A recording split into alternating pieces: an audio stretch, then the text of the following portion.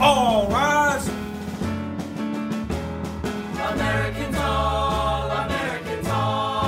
Historically and today, our country has been overrun by those with money and power, giving little voice to the everyday American. We're here to change that. Welcome to All Rise, the Libertarian Way with retired Judge Jim Gray. Each week, our program addresses the problems we are facing in our country, as well as thought-provoking and effective libertarian solutions. This could change the way you see opportunities in your life and your children's lives as well. Now, here is Judge Jim Gray. Well, hello and welcome. This is Judge Jim Gray, and you are with me here on All Rise, the Libertarian Way with Judge Jim Gray. As you hopefully know by now, we're getting into our weekly series and talking about various issues of interest, timely, and I'm bringing on really interesting guests. And today, my goodness sakes, we have one of the finest representatives of public service that I have ever encountered, and that is a former member of Congress, Tom Campbell. And he's going to be talking with us about, what is that document again called? Oh, yes, the Constitution. Clearly important.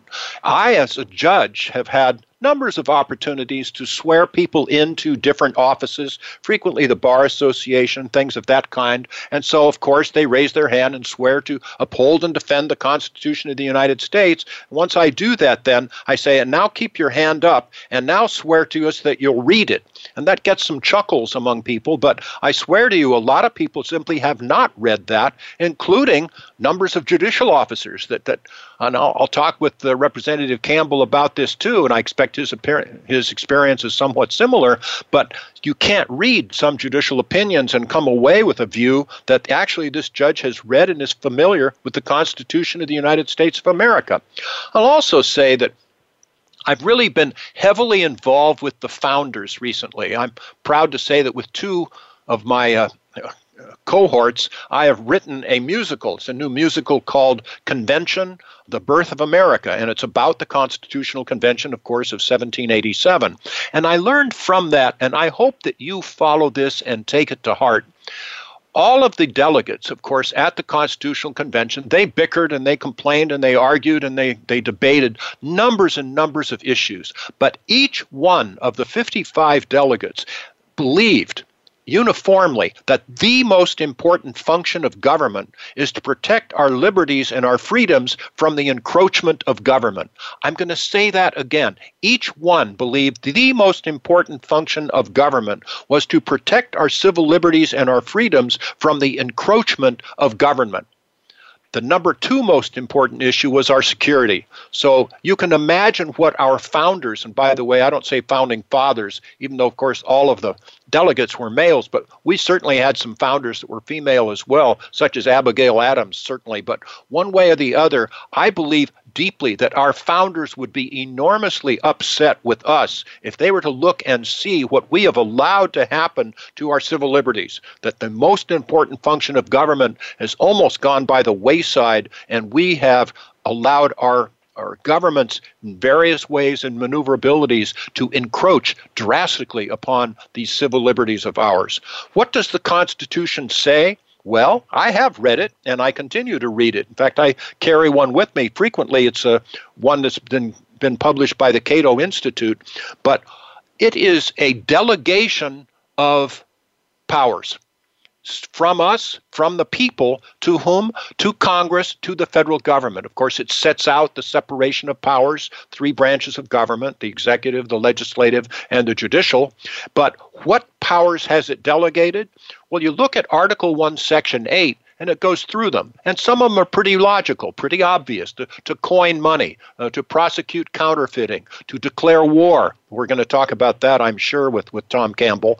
But it has those delegations of power in it, and then it goes beyond that and says, in the 10th Amendment, in the 9th Amendment, which are still, last I looked, a part of our Constitution, hear ye, any power that is not delegated by this instrument, by the Constitution, to the federal government shall remain with the states and with the people. Hear that again? If it's not here sport fans. The federal government does not have this power. It stays with the states and with the people. Last I looked, it's still a part of our Constitution, but I haven't seen any material references to the 9th or 10th Amendments by any judicial opinions, really in my memory.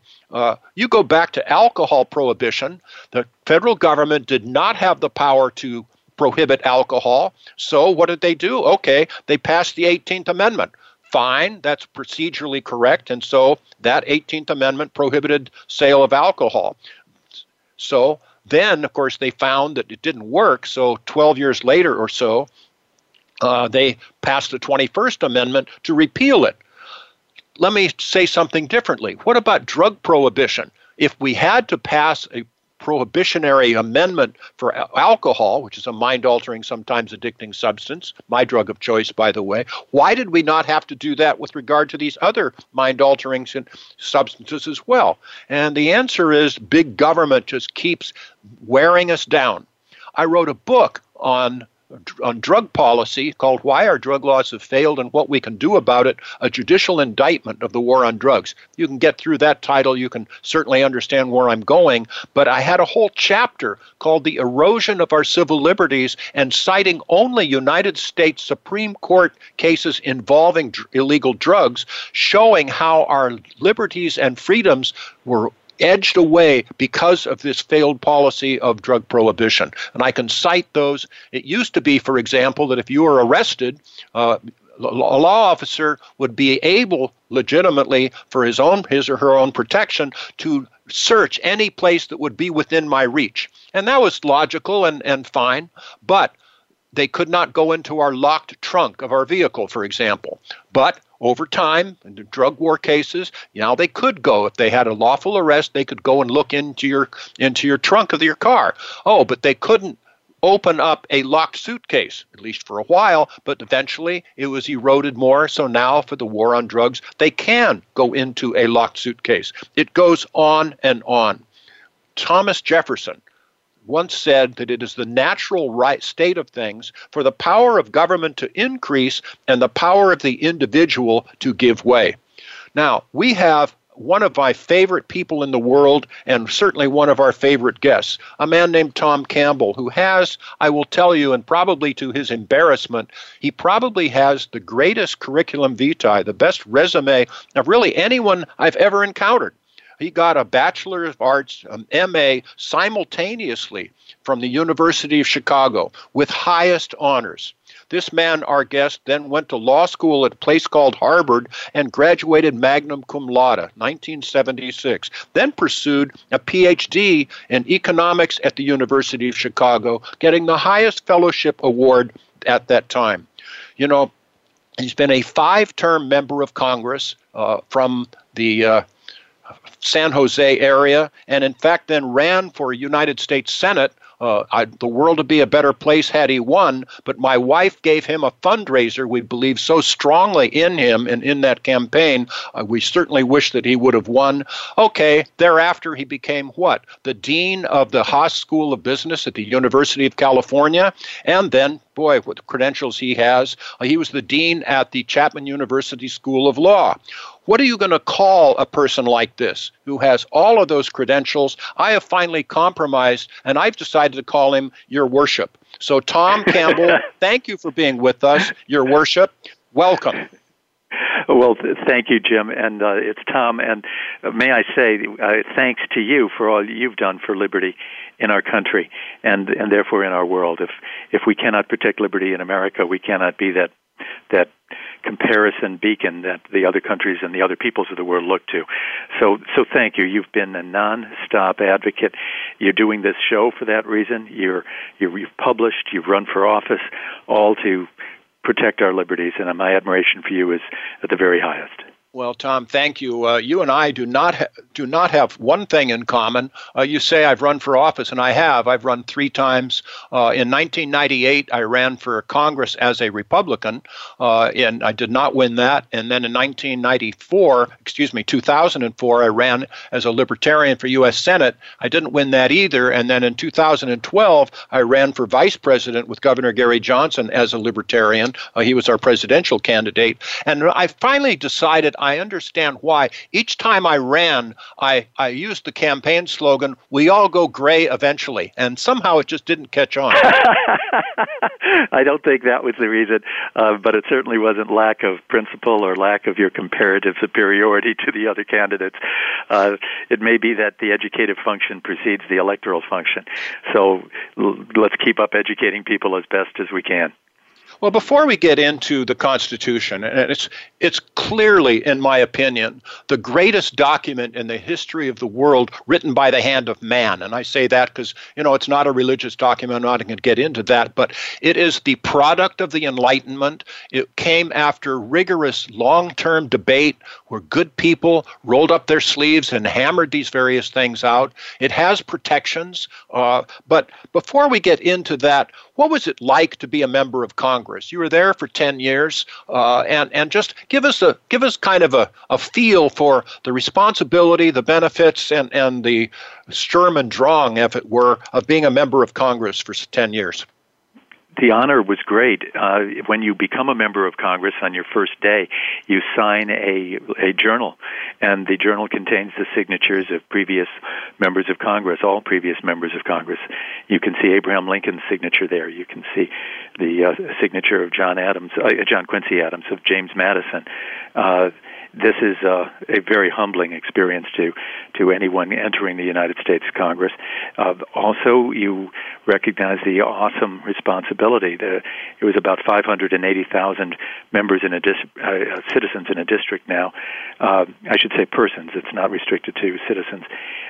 And now maybe around 650,000 in a congressional district. And those people have one person to represent them. The United States Senator from the state could represent them in a little bit more distant way. But their direct representative is you. And you have an obligation to inform them what you're doing. In my first term in office, I held over 100 town hall meetings. And over the 5 terms, more than 700 town hall meetings. So I would learn from my constituents. I would report back to them, and I considered that an obligation, an honor, not an obligation. It was my privilege to represent them. In particular, my district was Silicon Valley. And without exception, there would be somebody in a meeting, at a town hall meeting, who knew more about the subject being discussed than I. And so I would frequently say, here's my view. I think this. It could be I'm wrong. It could be I'm incomplete in my knowledge. Please let me hear yours. And frequently would get a better idea at a town hall meeting. So those are the memories I take away. And perhaps the one, and I think we might get to it, when I was able to bring a vote to the House floor, the first time the War Powers Resolution had ever been used, to demand that Congress live up to its responsibility. When we go to war, the Constitution says Congress shall declare war. It does not say the President gets to decide where we go to war and when we go to war. And that was a conscious decision by our founders. A very famous congressman in 1846 complained that the president at that time was taking us to war on the whim of just one person, and pointed out that the requirement that Congress pass a resolution authorizing war was the most important bulwark against all kingly presumptions, the kingly presumption being that the king would put the country at war. The congressman was Abraham Lincoln, and he was complaining about President James K. Polk's bringing us into war with Mexico. So history flows around you as you enter the chamber of the House of Representatives.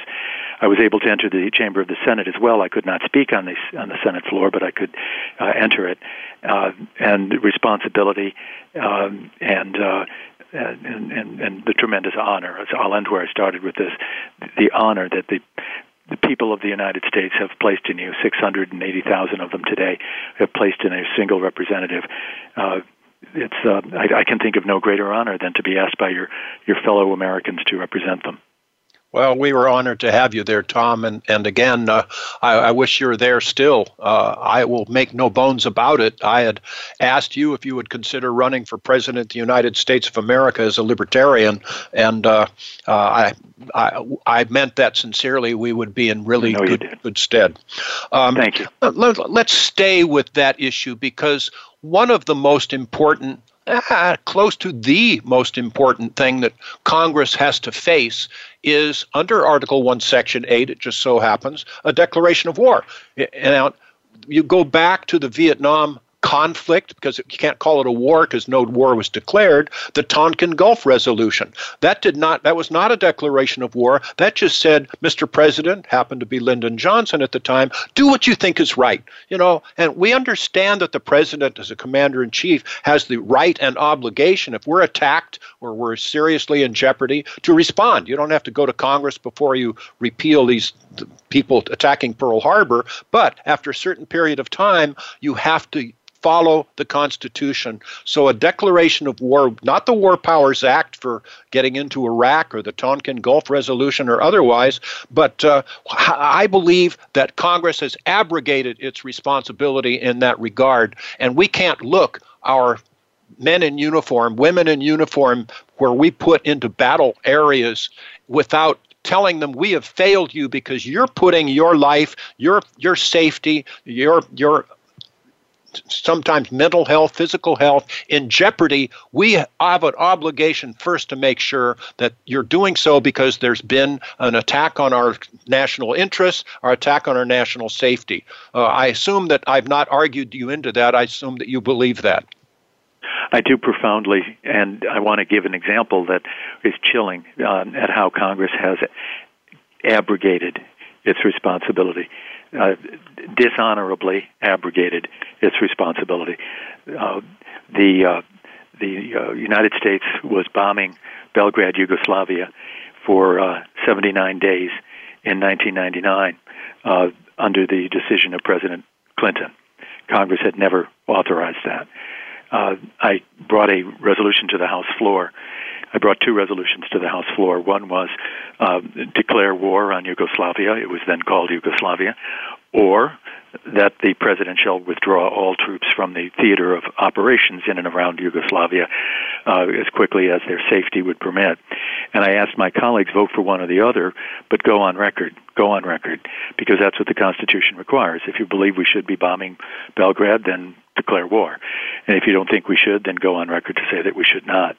The Speaker of the House at the time was Denny Hastert, and he sent his Chief of Staff to me requesting that I withdraw the motion. It was a privileged motion, so he could not force it to be shelved. It had the right to be heard on the House floor. But his Chief of Staff argued to me the following, and I'm quoting him as close to accurate as my memory permits. If the war goes well, we can claim credit because we did vote for the appropriations for the Defense Department for this year.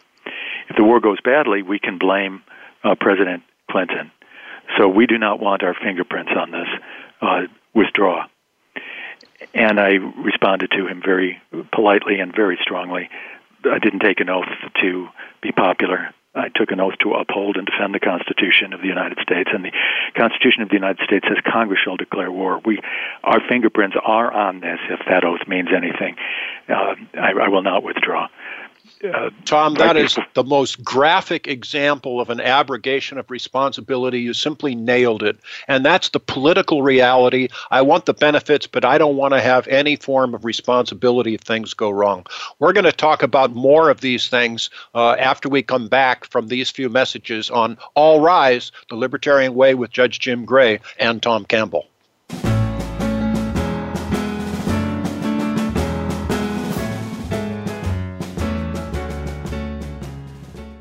Become our friend on Facebook. Post your thoughts about our shows and network on our timeline. Visit facebook.com/Voice America. The Libertarian Party is the third largest political party in the United States, and it's more successful than ever. We don't just talk the talk of individual liberty and free markets. We also walk the walk. Libertarian Party candidates are getting elected to office across the United States, and we are making a difference.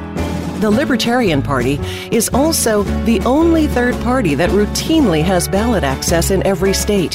Our achievements and influence grow every year, and you can be part of that success. You can register as a Libertarian Party voter in your state to help us achieve easier ballot access. You can also visit lp.org today to become a member of the Libertarian Party, no matter which party you register with. Join the Libertarian Party today at lp.org. Together, we can move mountains. Have you friended us on Facebook yet? Why not? Just go to facebook.com/Voice America or search for the keywords Voice America. Once you are part of our Facebook network, you'll receive daily messages about what's happening with our shows, this week's featured guests, and new happenings at the Voice America Talk Radio Network. And you can add your voice to the always active discussions on our timeline. Just go to facebook.com/Voice America or search for Voice America.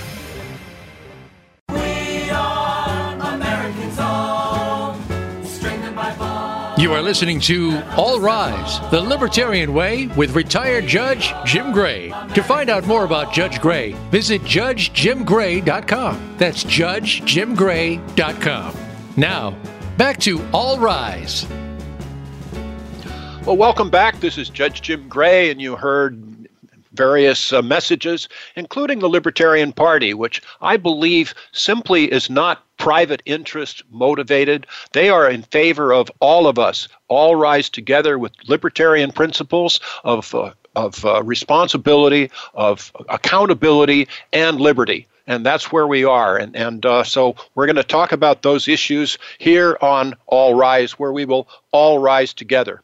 This time, we couldn't rise any higher than to have our guest, Tom Campbell, former dean of the Chapman School of Law, former dean of the Haas School of Business at the University of California, and former five-term member of Congress. So, Tom, you were just talking about us, and off the air, I said what I will now say on the air when you were talking about being requested by the Republican Speaker of the House to withdraw your bill or have responsibility for the war in Yugoslavia, and then you went on to say that it was that was a bipartisan request. Was that not? It was. The leader of the Democrats in the minority at the time was Dick Gebhardt, and he personally called me up and he said, look, we let George Bush have his war. That was Desert Storm. You ought to let President Bill Clinton have his. So those are the two arguments, and I responded to Dick Gebhardt the same way I did to the representative of the Speaker. The Constitution requires us to vote if this is war, and it is war. Don't be mincing words. That's what it is. So it's important to say that it was bipartisan, and sadly bipartisan. You know, the founding fathers, the founders, were just so brilliant. I don't know how history happened to get those 55 together to be able to hammer this out. Yes, they had the instruction from ancient Rome and ancient Greece and Hobbes and Locke and the rest, but my goodness, they were brilliant with regard to keeping us out of war. What is a more important decision than Congress can make or a government can make than to go to war with some other people? But if you make Congress declare war, hey, we'd have to figure out, okay, who is it that we're fighting? Who is the enemy? Let's designate them. Where are they? What is the threat to our country? What is the threat to our national security interests or our national interests as a country? How will we know when we win? What will be our exit strategy? Had we demanded that, I don't feel we ever would have gone into Vietnam because there were no answers like that. Oh, the domino theory and the rest. But had we done that, had we had a declaration of war, Tom, I think you would agree that the country then would have been behind it. They would have carried that out a lot better. But a lot of people in the country, me included, felt betrayed by what was going on. But had we voted for it, I think we would have been able to last it out. The same problem with Afghanistan. I happen to believe, and I'd be interested in your thoughts, 9/11 was an act of war, but it wasn't by Afghanistan. Yes, it happened that Osama bin Laden and his al-Qaeda folks were in Afghanistan, and the government kind of tolerated them being there. But had we had a declaration of war, would it have been against Afghanistan or al-Qaeda? How would we know when we'd win it? We could go over and had every right to root them out, to bring them to justice or kill them, whatever, but then we should have been out within 60 days, maybe 90, and we wouldn't be bogged down in this hopeless situation of trying to nation build in Afghanistan. The founders would have kept us from being in there. What do you think? I think that you're right that the defense of why we are in Afghanistan today has nothing to do with 9/11, nothing. The military activity by the United States in Syria today has nothing to do with 9/11. The Congress gave authorization to the president to take action after 9/11, but it was, as you correctly point out, not a declaration of war, and it had no expiration date. If you are required to consider war, you have to identify against whom, and you also have the opportunity then to identify when the premises are no longer justified, or the war is no longer justified by the premises in which you entered. None of those are the case. So I wonder, brave men and women, God bless them for their service, are putting their lives at risk, fighting in Afghanistan today and fighting in Syria today. They're no longer in Libya, but they were the same under the same rationale, and the people's representatives did not authorize it. But one last touching example from my time in Congress: Sam Johnson was a congressman when I was. He was a POW in Vietnam. His right hand was permanently damaged by the beatings that he endured in a prisoner of war camp in Hanoi. He could not hold a pen or a pencil in his right hand.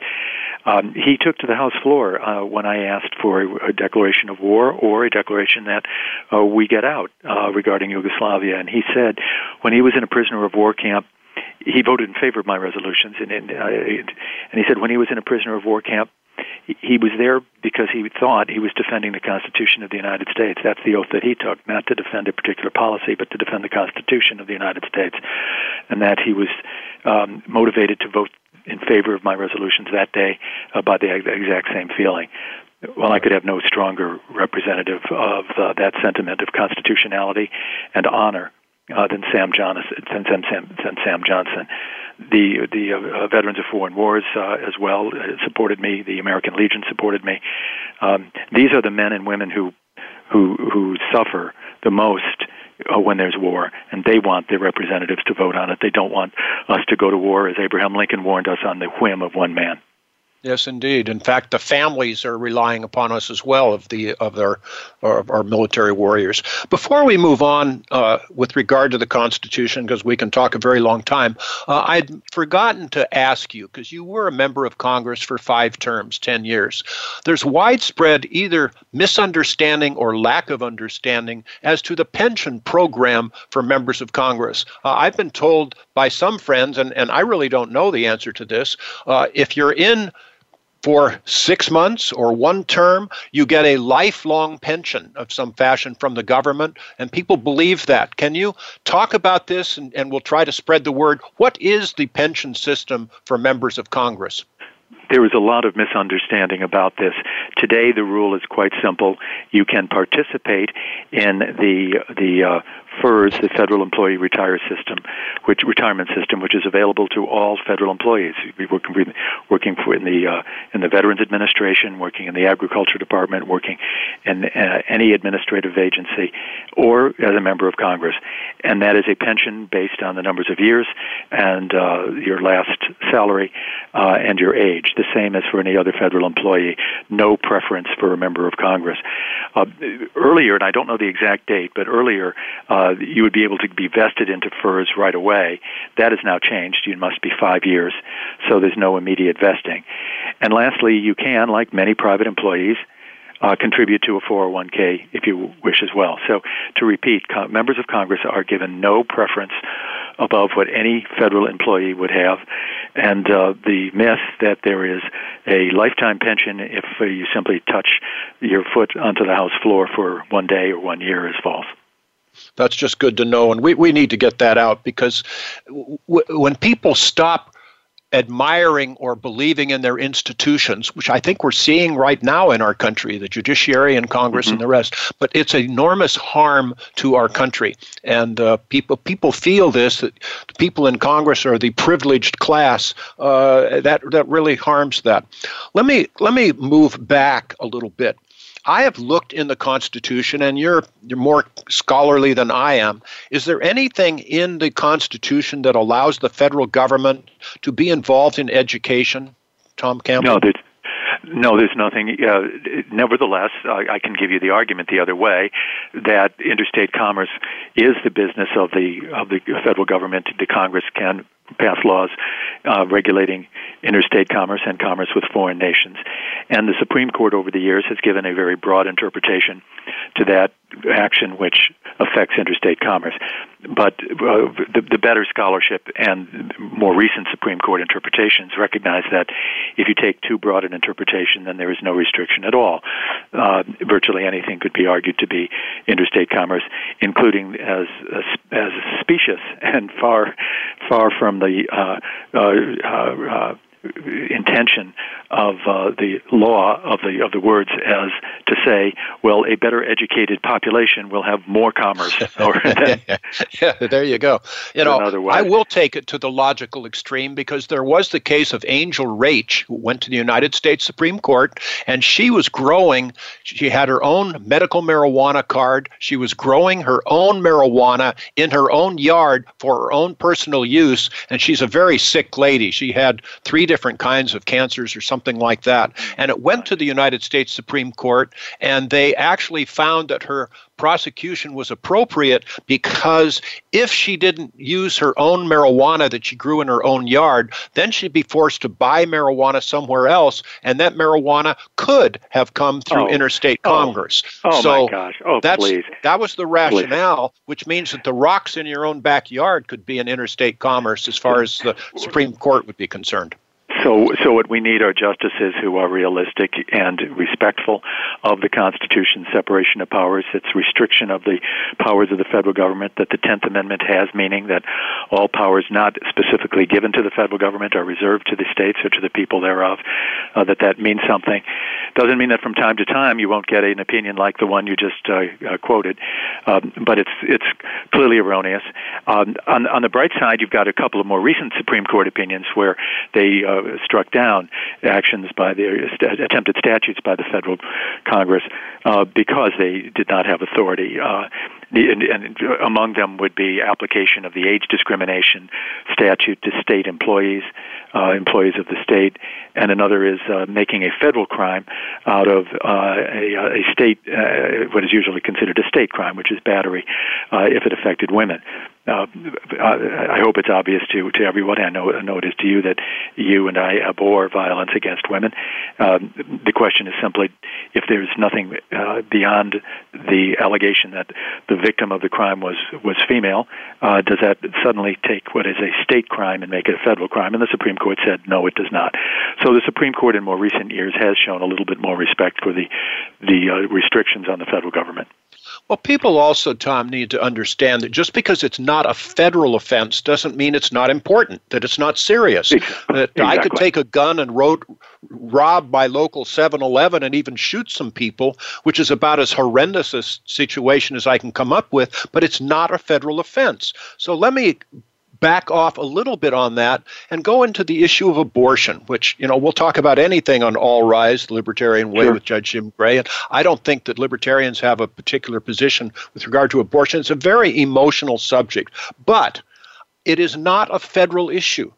it is a state issue from my standpoint, and each state should be able to look into it and to make its own decisions. We have the concept of federalism in our country, and I think it's still here, that says, hey, we have 50 so-called crucibles of democracy. We have 50 states. We can learn from each other. So if one state comes up with something that works pretty well, and another state comes up with something, I don't think so, Charlie. Well, wow, look what they're doing over here in neighboring state. We can learn from each other. Shouldn't it be that way, even with regard to the issue of abortion? That was the position of two justices in Roe versus Wade. So dissenting Justice Byron White, for whom I had the honor to be his law clerk, and dissenting Justice William Rehnquist. And their argument was, and I believe it is a very strong argument under the Constitution, that a state is exercising its appropriate state authority to decide when life begins. That question is entrusted by the Constitution to the states through the 10th Amendment, because it's nowhere given to the federal government. And if the state of Texas, in that particular case, wished to define that life begins at conception, or any time before birth for that matter, and therefore have a reason to prohibit abortion, states should be permitted to do so. The Supreme Court's argument, written in a majority opinion by Justice Blackmun, said that the issue of privacy was to be found in the Constitution, even though the words of privacy do not appear in the Constitution. It's in the penumbra, if I remember correctly. The penumbra. That's correct. Correct. He said that you could find the right to privacy in the penumbra of the Fourth and Ninth Amendments. Well, the Fourth says the government shall not engage in unreasonable searches and seizures, so he extrapolated from that to say that therefore there is a zone of privacy, and therefore a woman must be allowed to decide matters of her own body. Well, there's no question a woman should be allowed to decide matters of her own body. The issue is when there's another life involved, then can the state of Texas or any state decide that a woman's right to privacy might have to give way to a person's right to live? At that point, you have a 14th Amendment issue, which is to say, suppose it was an abortion at a state hospital. Suppose the state funded abortion. So take the example now of a state that permits abortion, like California did and does, but did at the time of Roe v. Wade, or New York. You could look at the Constitution and say, if a child, if a life begins before birth, whether it begins at conception or not, if it begins before birth, then the state is within its rights to say, my gosh, we cannot take life without due process of law, because the 14th Amendment prohibits a state from depriving any person of life, liberty, or property without due process of law. So you have as strong an argument one way on the matter of when life begins. I should say a stronger argument for the state than for the federal government, and the 10th Amendment should have made that clear. So where are we today? The Supreme Court is, I would say, right on the cusp of reversing Roe versus Wade. I try to do that as a law professor. I count justices, and I count 4 who are prepared to reverse Roe versus Wade. And this is really important for your listeners to know. If it comes up, and it might at any time, because any 4 justices can bring a case up to the Supreme Court. You don't need 5 to set a case for argument. You need only 4 to set it for argument. The swing vote would be Chief Justice Roberts. If Justice Ginsburg leaves the court and President Trump is able to appoint a replacement for Justice Ginsburg, then I would count 5 votes, not counting Roberts in either my present calculation, Chief Justice Roberts, neither in my present calculation or that. Now, and this is the important point, what happens if Roe versus Wade is overturned? Then each state decides whether to have an abortion law or not. And those states that believe the woman's right to privacy should be more honored than the potential life or the life, if you believe life begins at conception, they would permit abortion. If, however, a state comes to an opposite conclusion, as Texas did, and as Texas argued in Roe v. Wade, then they would be able to prohibit abortion. That is a consistent argument with the constitutional scheme, Jim. You know, to our listeners, you have just heard a recital of an educated man who is aware, who is articulate. I didn't set him up on this. He just gave us this analysis of a completely complex issue. This is another reason why I just admire Tom Campbell so much, and I'm going to vote for him for president anyway. But we'll talk about that a little bit later when we come back after these words on All Rise, the Libertarian Way with Judge Jim Gray and his wonderful guest, Representative Dean Tom Campbell.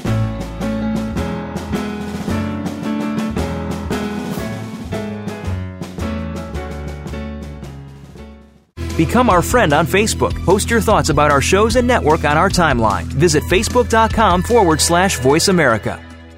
The Libertarian Party is the third largest political party in the United States, and it's more successful than ever. We don't just talk the talk of individual liberty and free markets. We also walk the walk. Libertarian Party candidates are getting elected to office across the United States, and we are making a difference. The Libertarian Party is also the only third party that routinely has ballot access in every state. Our achievements and influence grow every year, and you can be part of that success. You can register as a Libertarian Party voter in your state to help us achieve easier ballot access. You can also visit lp.org today to become a member of the Libertarian Party, no matter which party you register with. Join the Libertarian Party today at lp.org. Together, we can move mountains. Have you friended us on Facebook yet? Why not? Just go to facebook.com/Voice America or search for the keywords Voice America. Once you are part of our Facebook network, you'll receive daily messages about what's happening with our shows, this week's featured guests, and new happenings at the Voice America Talk Radio Network. And you can add your voice to the always active discussions on our timeline. Just go to facebook.com/Voice America or search for Voice America.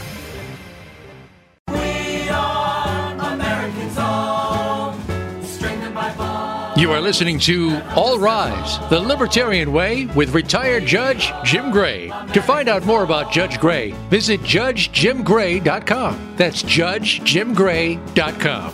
Now, back to All Rise. Well, welcome back. This is Judge Jim Gray and his wonderful and special guest, Representative Tom Campbell. And we are here on All Rise.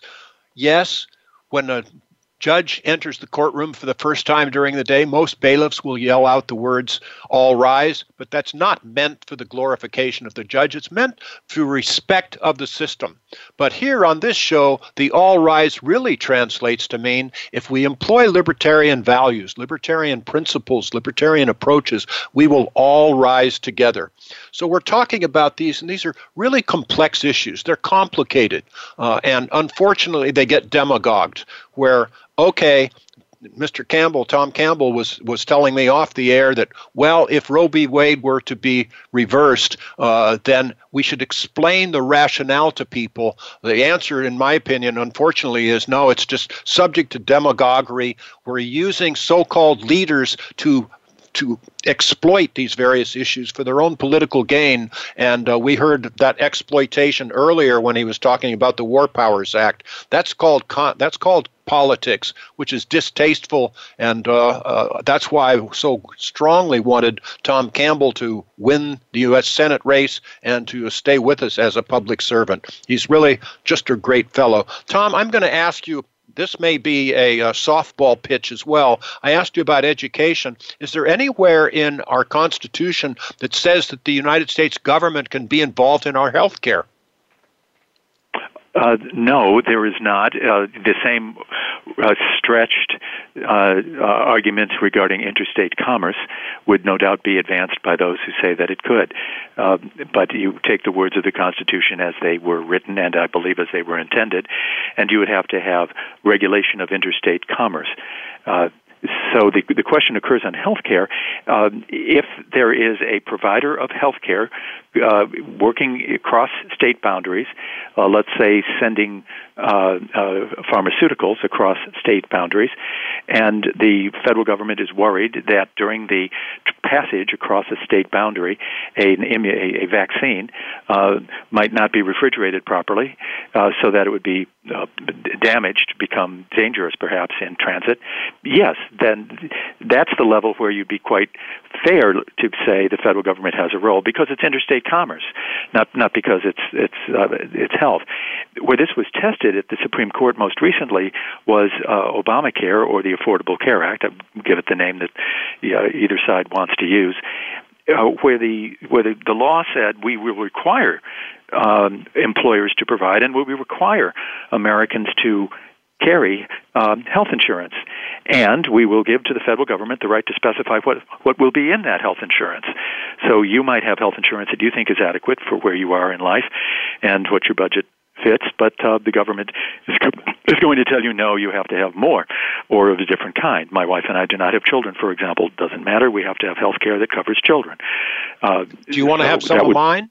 You're welcome to take some of my children. I'm sure they're listening to the broadcast, Jim. But so the man said that in jest, children. So the answer would be if it affects interstate commerce in the way that I described. But in the case of Obamacare, Affordable Care Act, 5 justices of the Supreme Court said that that was going too far because it wasn't regulating commerce, it was creating commerce. It said you must buy an insurance policy, and an employer must provide the insurance. And they held that there's a difference between regulating commerce and creating commerce.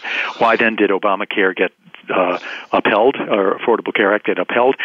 And the answer was because one justice, Chief Justice Roberts, said we can call it a tax. Here's the deal: you're going to be taxed more if you don't have health insurance, taxed less if you do, and when you fill out your income tax every year, that will be one of the terms that will be applied. And so the 16th Amendment, passed in 1913, which gives Congress the right to lay and collect taxes on income from whatever source derived, those are the words, would be stretched far enough to include, if we can tax income, we can create deductions, and we'll call it a tax, not a penalty, if you don't have health care. And to me, that's a stretch beyond the breaking point.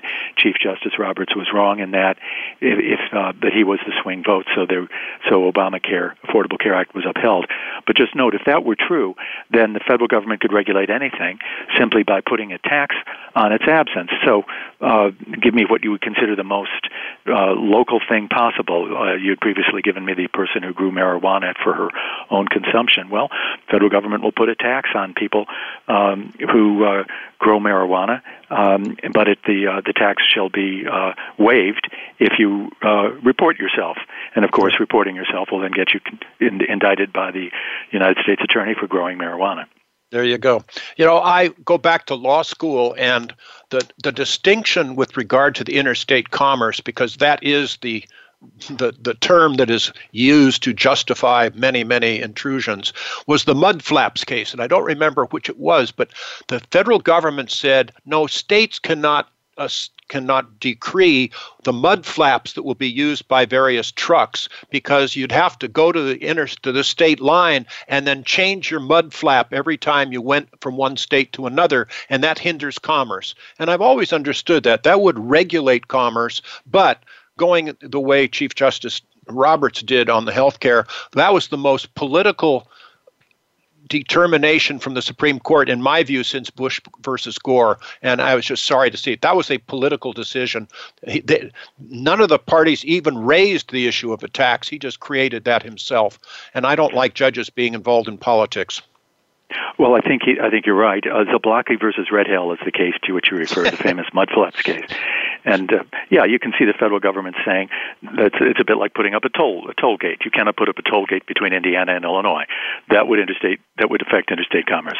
Fine, but to say, well, I can put up a tax and you'll be taxed if you have a toll, no, put it this way, if we will tax you if you fail to do something the federal government wants, whether it's a toll gate or not, then you're no longer engaged in interpreting the Constitution. You're engaged in torturing words to make the outcome that you think is politically desirable. And I criticize Chief Justice Roberts. I think he thought that striking down Obamacare would be the wrong thing politically, and so he found a way to do so.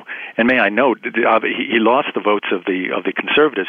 He actually didn't have the votes of the liberals either. They thought that it would be commerce. Just go ahead and regulate commerce. What's the problem with that? Only Chief Justice Roberts thought you cannot call it commerce, but you can tax it. That was an original by him, and I think to his shame.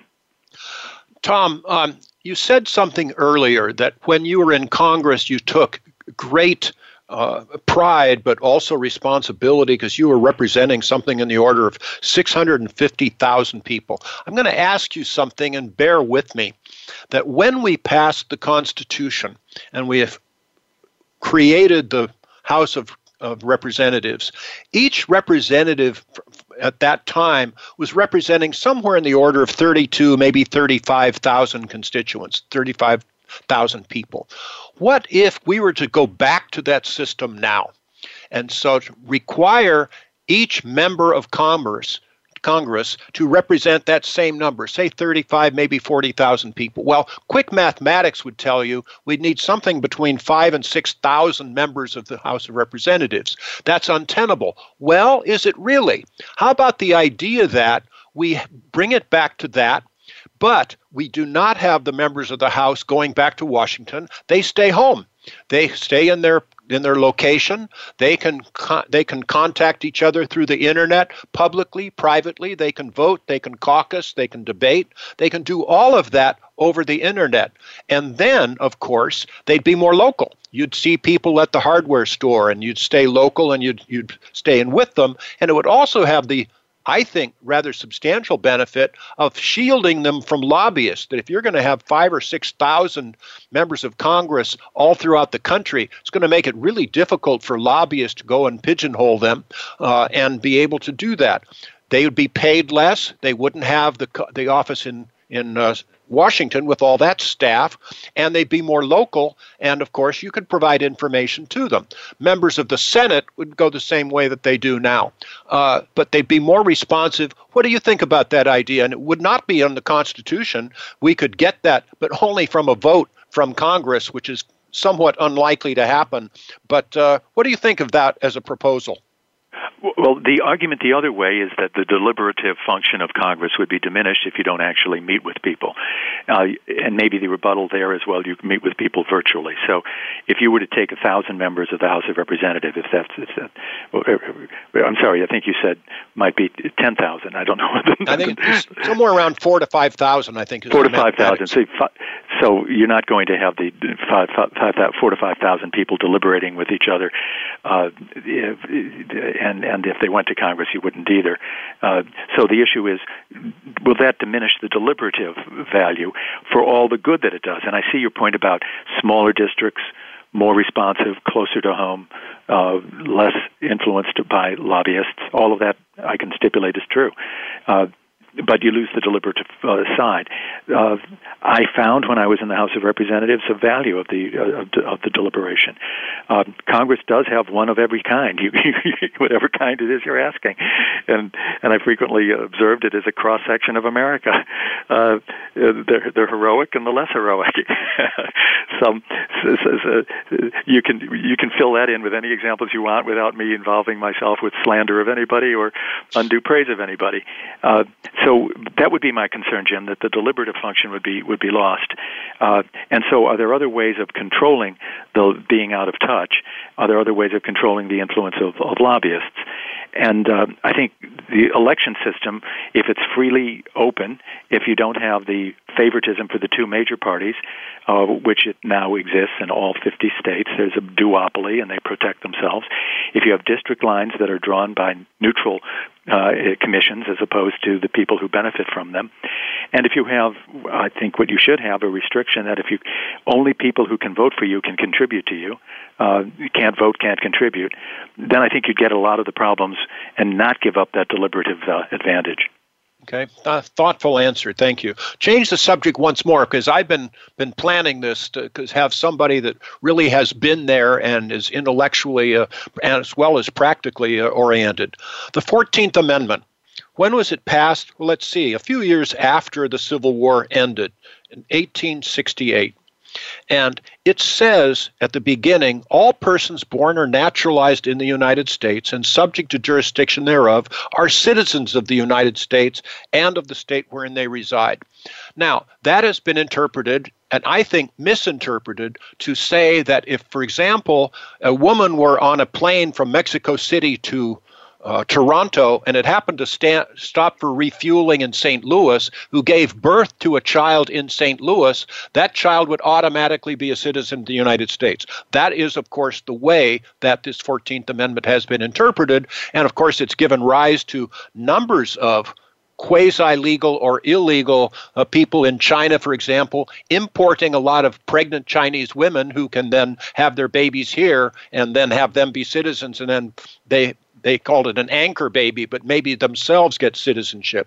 What I think the interpretation should be, and Tom, I'll ask you this because you're more into this than I am, subject to the jurisdiction of the United States of America does not mean that if you come to a traffic light and it's red, you stop. Yes, that's the laws of the United States, but it means people that are in effect residents here, people that live here. And if you were born here and you are a resident here, then you could become a citizen. And by the way, 1868, we were talking about the freed blacks. We're talking about the freed slaves. They were the people. You can't say a slave because that'd be difficult to come down with. So they were born here. They were residents subject to the jurisdiction.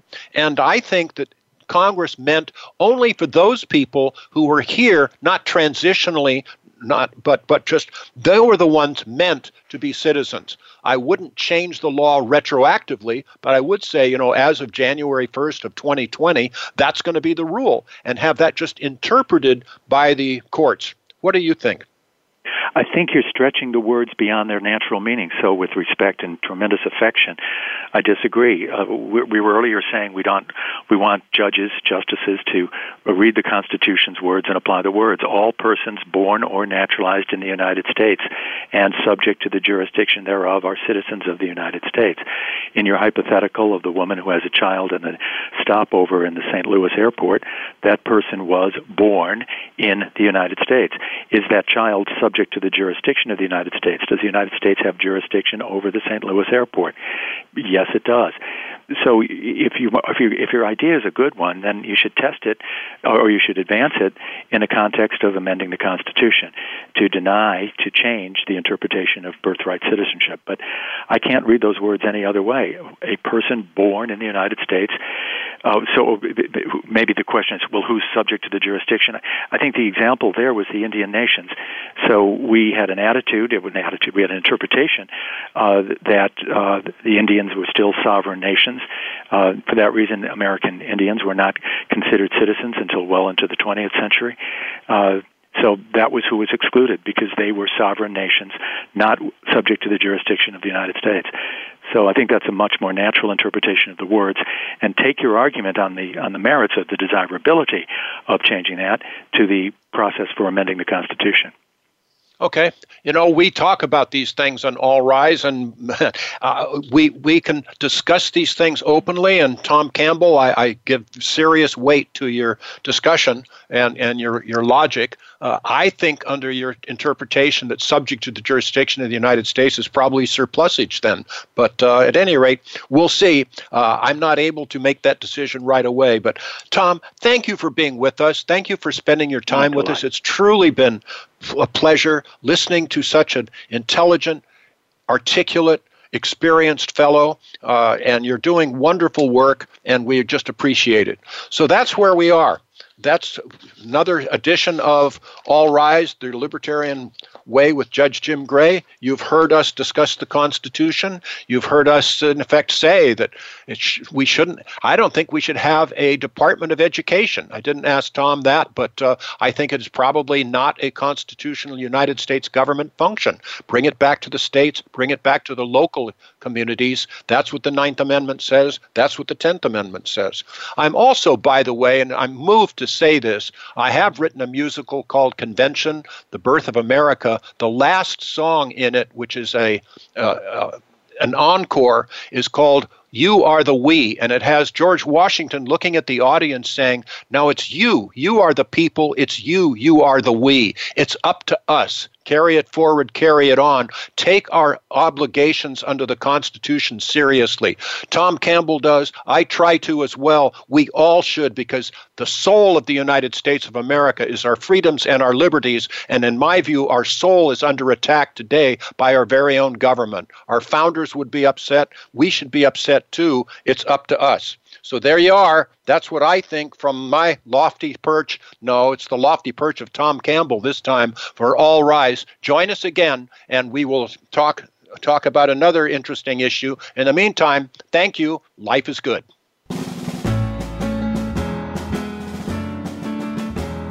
Thanks for listening today. All Rise, the Libertarian Way with retired Judge Jim Gray can be heard every Friday at 10 a.m. Eastern Time and 7 a.m. Pacific Time on the Voice America Variety Channel.